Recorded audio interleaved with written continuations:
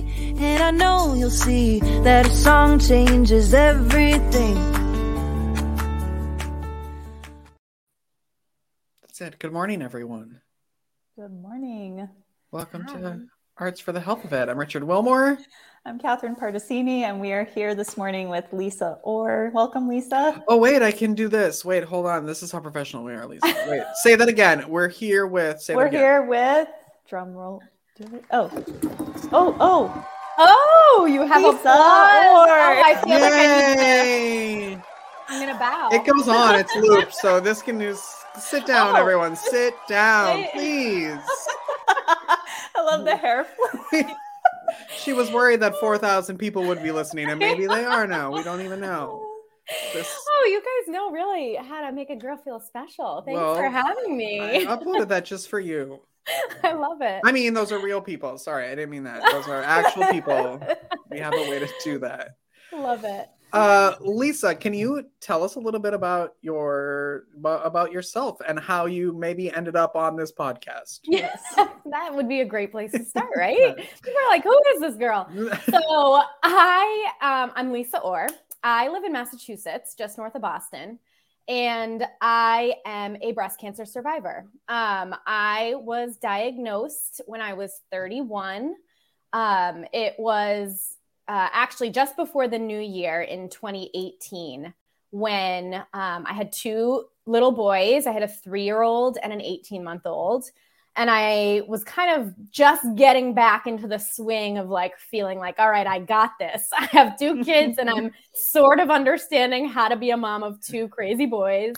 And I felt like I was in such a good place mentally. I was starting to kind of take care of myself again, exercising, eating healthier. So I was on, we had a treadmill in our basement and I was running on the treadmill and I kept getting this like pulling sensation in my armpit, which I thought was weird, but also at the same time was like, oh, it's just a muscle. It's fine. And when I stopped my run, it kind of prompted me to feel around in the area and I felt a rock hard lump on my breast and almost to the point, like it took my breath away to the point where I was like, how did I not feel this before? Like, how is this the first time I'm noticing this? So my personality, my anxious personality went right to panic. I've never had a reason to be, anxious about my health, but I've always had health anxiety. And so clearly I went directly to that dark space. Meanwhile, I call my husband down and he's like, you're fine. This is nothing. And my parents are both in the medical field. So I called them immediately. They were also like cautiously like, no, it's most likely fine. You're only 31.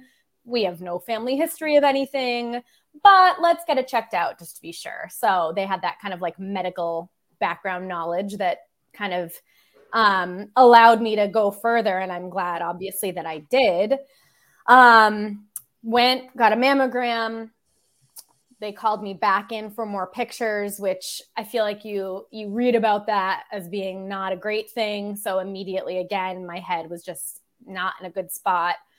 Then they called me to have an ultrasound. And when the radiologist came in the room and sat down on the bed and, kind of put her hand on my leg, she didn't know for sure, but she was like, we need to biopsy this.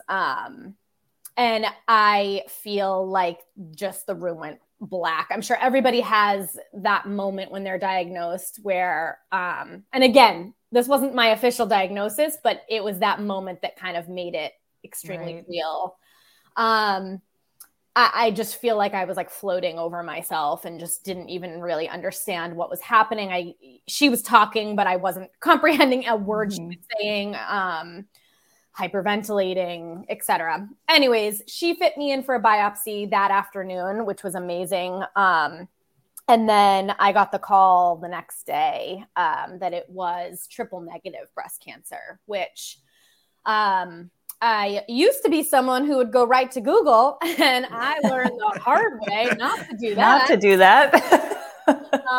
When it comes to cancer in general, but specifically triple negative breast cancer, I mean, it sounds like a death sentence. I mean, the statistics, everything you read about it, how rare it is in my age, and how it just wasn't good. I was not in a good spot mentally. And from there, it kind of was a blur. You know, I went and had a second opinion. And then I ended up choosing my oncologist at Dana-Farber, since, I mean, very lucky to live so close to such incredible, you know, healthcare and doctors, especially in the oncology space. So chemo, with some hiccups along the way, I ended up being allergic to one of the drugs I was supposed to get. So they had to bring me to that like super fun round table discussion of all the like super smart oncologists and say, what do we do with this girl? What do we do? Yeah, that was me. And then, so 13 rounds of infusion, surgery, and then 36 rounds of radiation brought me from January all the way to October of 2019. And then with triple negative, it's like, all right, see you in a few months. There's no medication you go on. There's no safety net, really. I feel like with hormone positive breast cancers, you start taking that pill, and at least maybe you feel a little bit like, okay, I'm still doing something that could be fighting if I still have cancer in me. But no, so that is when the real kind of mental game started for me. I feel like throughout treatment, I am such a type A kind of person. So I was like head down, my watch, sorry. Head down, like checking off those treatments. We got this, like I'm just in it. And then as soon as I wasn't in treatment anymore, it's almost like that's when it all kind of settled in and hit me. And it was right around that time when my sister actually found this organization called Elephants in Tea. And I have always loved to write, but she found this, and it's a magazine, and you can write about your cancer experience, and you can read about the experiences of other people who have been through cancer. And so it sounded like a perfect opportunity for me to kind of take what was in my mind and try and get it out and try and work on that mental health piece. Because I'm not going to lie, to be honest, during treatment was not one of those that was like going to support groups. I felt so much like I am having such a hard time with this. I can't even comprehend like listening to other people's hard time, if that makes sense. Yeah. Which makes me sound kind of like a hypocrite. But then I feel like once I was done with treatment and I was able to kind of focus on what I had just been through, and that, hey, there are a ton of people, unfortunately, that get what I just went through and that have gone through the same thing. And so yeah, that's how I found Elephants in Tea. I wrote for the magazine a few times. I kind of would continuously reach out to the executive director, Nick Galarakis, and say, how can I be more involved? How can I be more involved? I'd love to do more. And so from there, it kind of just grew. He asked me to be a part of the patient advisory committee. So I was able to meet some really incredible people, again, who kind of understood what I was going through, but also have this kind of like inside scoop of the organization and upcoming things that were going on. And it just lit my fire even more. And we started, he asked me to, I'm a former elementary school teacher. So that like love for teaching is so innate in me. So they were going to be starting these healing through writing workshops with hospitals across the country. And he had asked me to be a part of those, kind of to share my patient experience and kind of how writing really helped me through what I went through. And then from there, you know, the opportunity arose for me to become a member of their full-time staff. So that was kind of fast forwarding through a few years just to kind of explain my connection initially to the organization, and now how I feel so incredibly lucky to be such a big part of it now. But within that time period also, and this was actually before I came on full time, I was like, I just have to do something else to share what I'm going through, because I would write and I would update friends and family, on social media. And I really enjoyed doing that, kind of like putting my heart on paper and trying to spread awareness and let people know that like I had no idea that this could happen to me, but it did. And so just be aware and sharing kind of the behind the scenes, the emotion behind going through that as a young adult with 2 little kids, and how to balance all of it. That I started having people reach out to me to be like, I love hearing about what you've been through. It really opens my eyes to it. So I've always been a huge fan of podcasts. And I just feel like there's something, writing is beautiful and you can get your point across in writing, but there's just something about hearing about someone's experience, like from their own mouth, from their own words and voice. So I had it kind of on my mind for a long time that it would be really cool to start a podcast, but I didn't know the first thing of how to do that. And I really did feel like I had so much more to say. And the world of podcasting can be a little bit of a saturated market. I mean, there's a lot of amazing podcasts out there. So there was also that kind of thought and that fear of like, all right, but like, what do I have to say that's different, or what can I share that's different and not already out there? And I feel like I sat down and I thought about what I wish I had when I was diagnosed to listen to. And when it came down to it, I feel like I wanted more truth, more like real life stories, instead of kind of always focusing on the positivity and what came out of it, which granted, I will be the first one to tell you that I think for me personally, a lot of positive things have come out of my experience. But I just know that sharing the hard parts is what allows others to feel less alone, and talking about those things that maybe aren't talked about enough in a public forum is what I was missing or lacking, if that makes sense.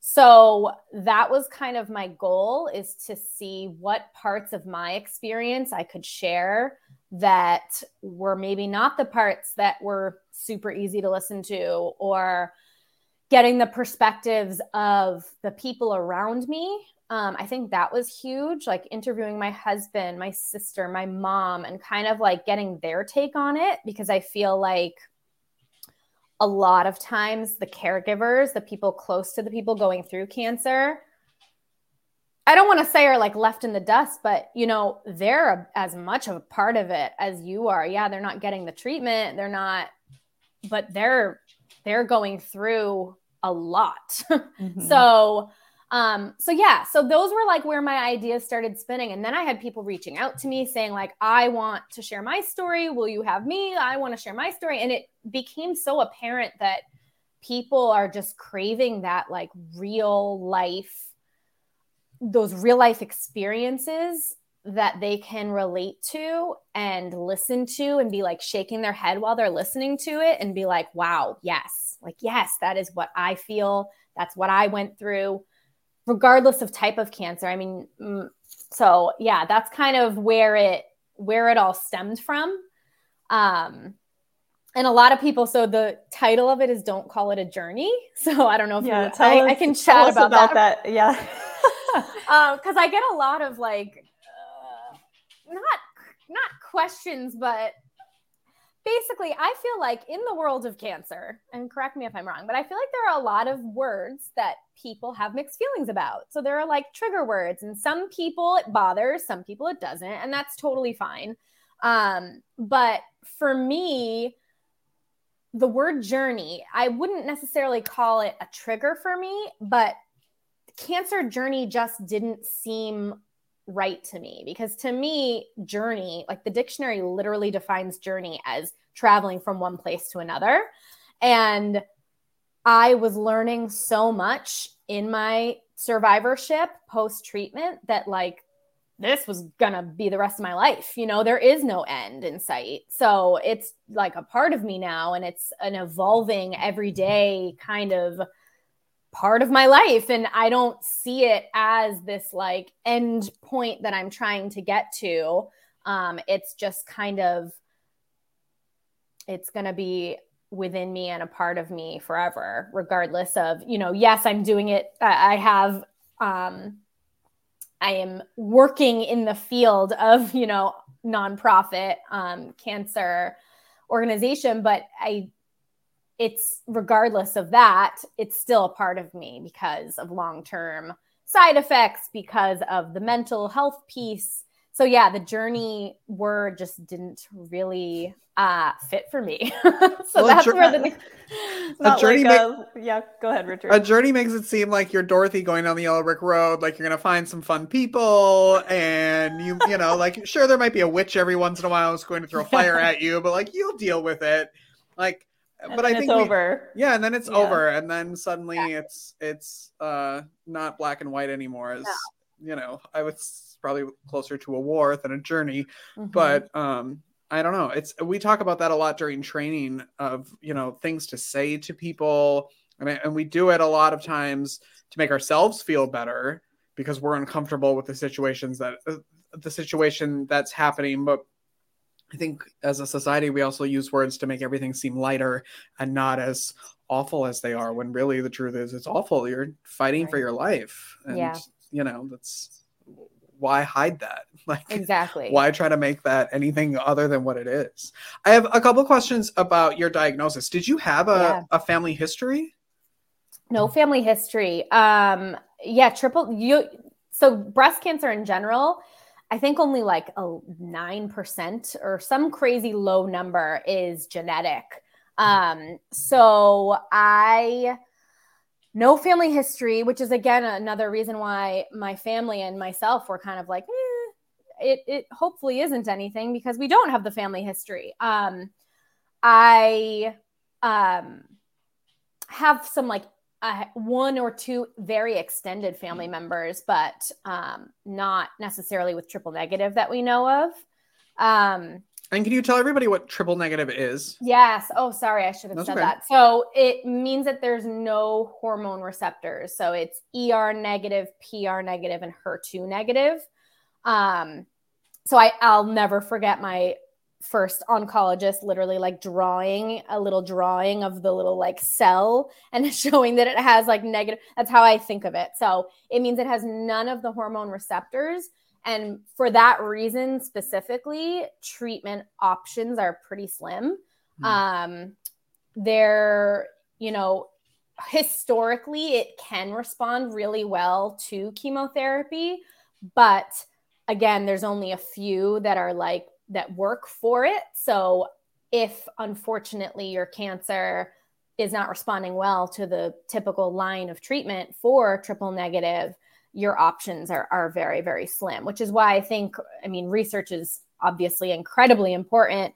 And even just in the almost 4 years since I've been diagnosed, treatment for triple negative has changed like enormously, which is amazing. Wow. But there's a medication that is like common practice now for people to get while they're getting chemo. It's like an immunotherapy that didn't exist when I was going through treatment. So research is just so important, and it's clear that they're continuously trying to find more information about breast cancer, cancer in general, triple negative specifically, so that hopefully, you know, there are more treatment options someday.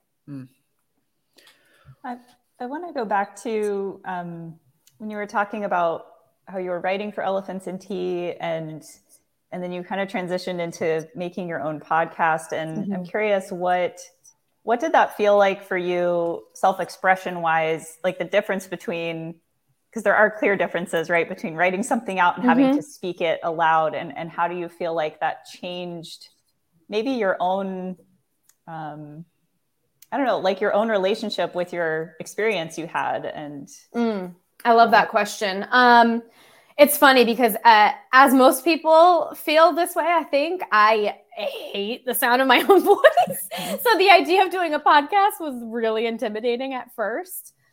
But I think that the difference between writing and speaking is I am not one that is scared or shy or timid of sharing the emotional aspect. So I think that my podcast, there are episodes where I clearly get very emotional. And I think having that and being able to share that vulnerability, it feels very different when you are having a conversation with someone rather than writing things on paper, if that makes sense. And all I kept kind of hearing in my head when I was like thinking of the idea to do the podcast is there are people right now who either are in the thick of going through what you've been through, and they could really benefit from things that I have to say. They could benefit from hearing that I had a hard time with this too, or that. And that really stuck with me. There's a quote that I love. I'm about to get real corny, but there's a quote by we like corny. Brene Brown, and she says, I'm sure maybe you've heard of this quote, it's a pretty common one, but one day you'll tell the story of how you overcame what you went through, and it will be someone else's survival guide. And that kind of like really, I feel like I took that to heart, again, because it really doesn't matter what type of cancer you go through. There are so many shared emotions and shared experiences when you're walking through something that difficult. And each person has their own, truly unique experience. And I almost feel like sharing my story verbally, it was like giving me my power back, if that makes sense. Like it was putting me back in control of my own story, because I think anyone would agree that when you're going through cancer, you're so not in control of anything, that to have something that was mine, that I could choose what I was going to share, that I could, I don't know, something about that made me feel like I was almost, again, corny, but like finding my purpose. Like I went through this really difficult thing, and I am going to use my hurt, my pain, my struggle, and try to help other people feel less alone in the process, sharing tips that maybe other people wouldn't think about, or yeah. And again, I'm not sitting here saying that this is for everybody, but for me, like I said, sharing my story could potentially show other people what's possible for them, and maybe it'll inspire other people to share what they've been through and almost have that like trickle effect, because I think it's wild, but until I went through it, I had no idea how many young adults were going through cancer. You just don't know if it's not a part of your life. It's not on your radar. Yeah. No, not at all. So that weirdly kind of became so vivid, and I was like, wow, if there are this many people talking about it, think of how many people there are going through this that aren't, or that could use like to hear this voice and these thoughts. And yeah, I don't know. I guess on that note, can you share, like, for people that I don't know, like at any stage of this process that feel like, whether it's they want to write something down and they don't know where to start, or they're like, I want to start my own podcast. How do I do that? Can you, I guess, share some tips for how to get started, or just how to kind of like gently, I feel like there's some gentleness that has to happen. Like you invite yourself to be expressive, Totally. Yeah. So I don't know if the natural progression is like kind of writing about it first, because that is how it happened for me. And to be honest, before I would, again, like I said, I'm very type A. So like I had all these plans for episodes, and I didn't write out a script or anything, but I would write out some notes and kind of get what was in my head on paper first, and then be able to kind of like talk about it. So that for me was very helpful. But when I take a step back and I think back to like when I even was starting to think about doing a podcast in general, again, I was thinking like, okay, what makes my situation unique? Like what makes me me? What makes my cancer experience something that I feel like people might want to hear about? And for me personally with my podcast, I think one of my main focuses was giving a glimpse into kind of like the behind the scenes. So like my husband's episode is first because I felt so, it was so important to me for people to hear what we went through from his point of view. And the feedback I got from that, from other caregivers being like, oh my gosh, like I listened to his episode and I couldn't believe, like, thank you for having him share what he went through, because it's exactly how I was feeling. So again, maybe thinking about what part of your own experience you think could help other people, and starting there and thinking about, and honestly, my biggest advice would be to just be real. Like that's what people are craving. People don't want to hear this like fluffy, super positive. They want to hear the real positivity. Thing. Yeah. Totally. No, totally. So I think in that I had like that as such a goal. And then I also was it was almost like my own therapy, like thinking about what I was going to talk about. And it really just kind of, I found that connection, and I found that it really like was lighting me up and allowing me to use my story with some creativity, and knowing that I was helping people to boot was like icing on the cake. So, yeah, I don't know if that's helpful, but as far as like actually physically starting the podcast, it took a lot of research because again, I had like no idea. I didn't know what programs to use. And mine was like extremely low budget, but I don't think you'd know that if you had listened to it. Because you don't need, that's the fun part, is you don't need a studio. You don't need, you can, exactly. I mean, they're filming movies on iPhones. So you don't need to spend a lot of money to do it. Totally. And mine wasn't, I don't have videos of it. I would video chat with the person I was interviewing so that our conversations were really natural and we could see each other. But it was just the sound recording. So that kind of put the people that I was interviewing at ease a little bit too. And again, there's no right or wrong way to do it. There are so many ways. So if this is something that's interesting to you, if you're listening, do your research and find what you think will work for you. I mean, I literally, like I said, I have 2 little kids. You need it to be pretty quiet to record a podcast. My recording studio was my tiny closet in my bedroom. Yes. And I would literally sit on the floor. Sit on my floor with a pillow. And that's where I did it. And it would often be once the boys were in bed or at like really weird hours. And, but it was such a passion project for me that like, I had such a drive to do it that I just made it work around all the other things going on in my life. So I guess that too, if someone's listening to this and has been like on the fence or like, I don't know, maybe I'll do it, because what's the worst that's going to happen? You never know who could really benefit from hearing what you've been through. And I think that's just the key, to be honest. I think for podcasts, some people think there's so much pressure to be consistent with it, and I have to do it every week. And, sometimes I just don't want to talk.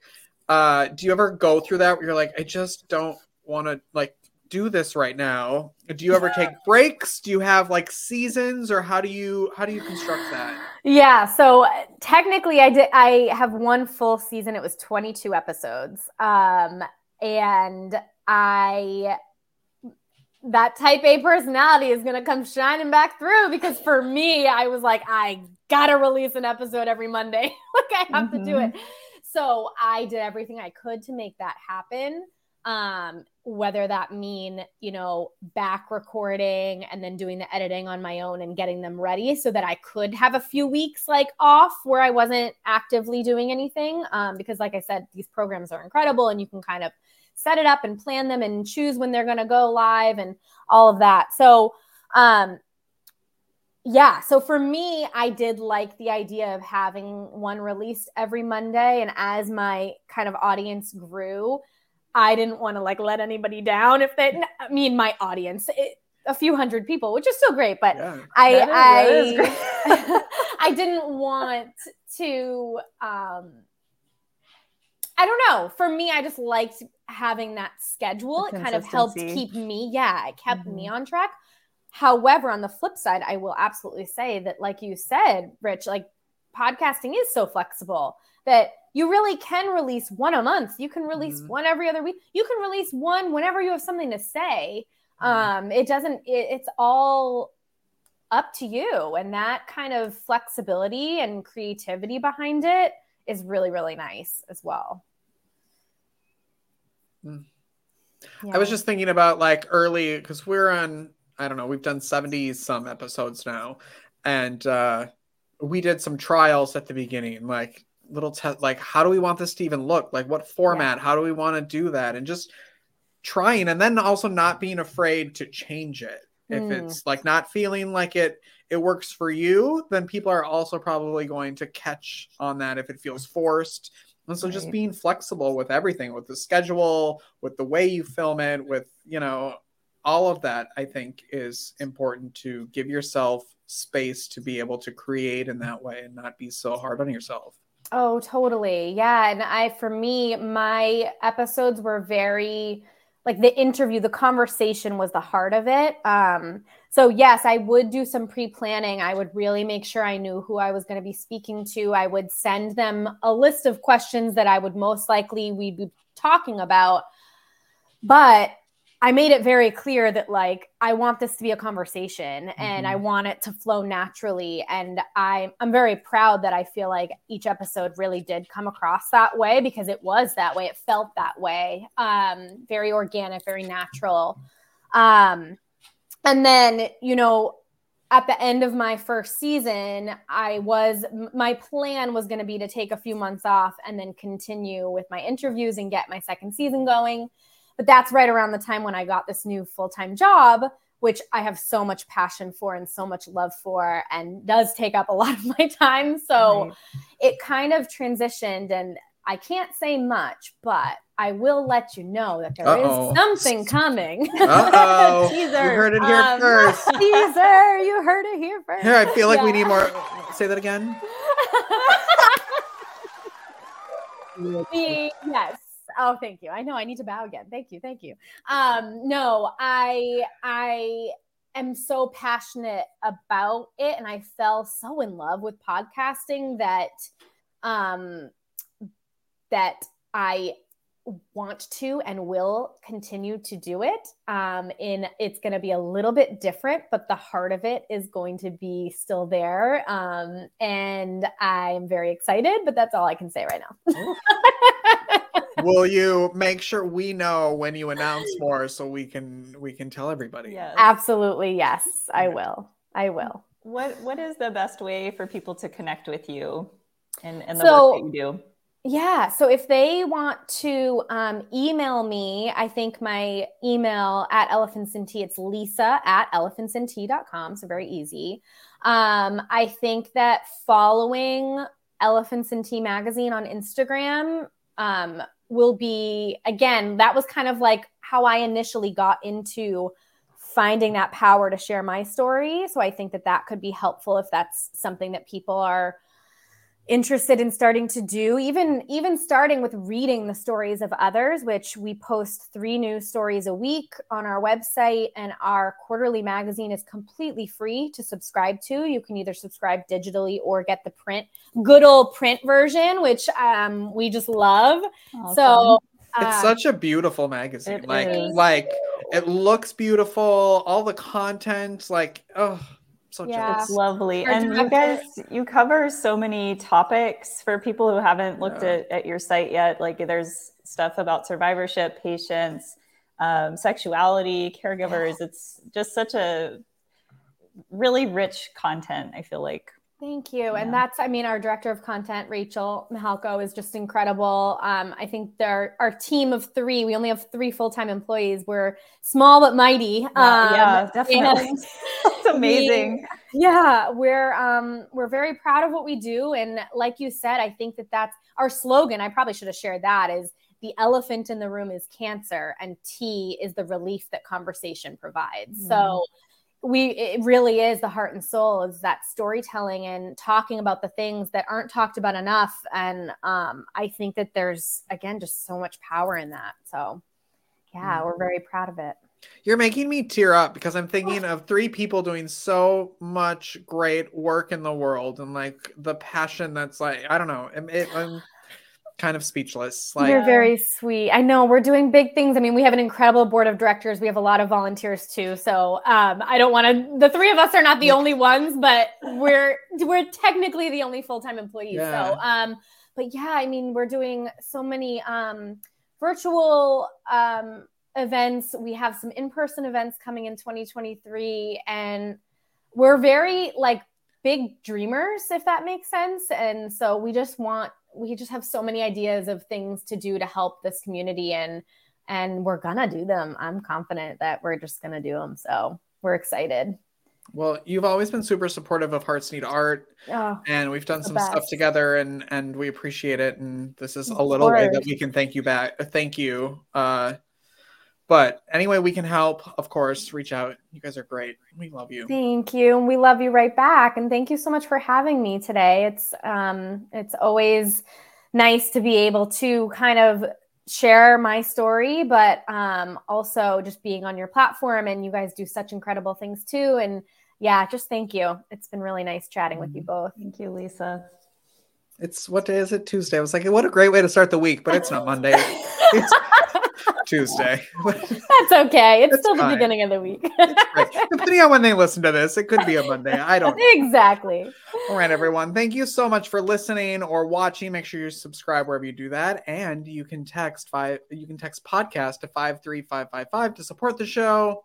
We'll see you later. Enjoy. Keep creating, everyone. Bye-bye. Bye. Which one is it? Oh, it's this one. Okay, bye. Thank you for listening to Arts for the Health of It. This episode is produced by Hearts Need Art, creative support for patients and caregivers, and hosted by Richard Wilmore and Catherine Pardesini. You can support the show and help others learn about the healing power of the arts by visiting heartsneedart.org. The views expressed on this podcast do not necessarily reflect the views of Hearts Need Art, their staff, board members, or other affiliates. All content is created for informational purposes only. This podcast is not intended to be a substitute for professional medical advice or to diagnose and treat any health condition. Always seek the advice of your physician or other qualified health professional with any questions you may have regarding a medical condition. Never disregard professional medical advice or delay in seeking it because of something you've heard on this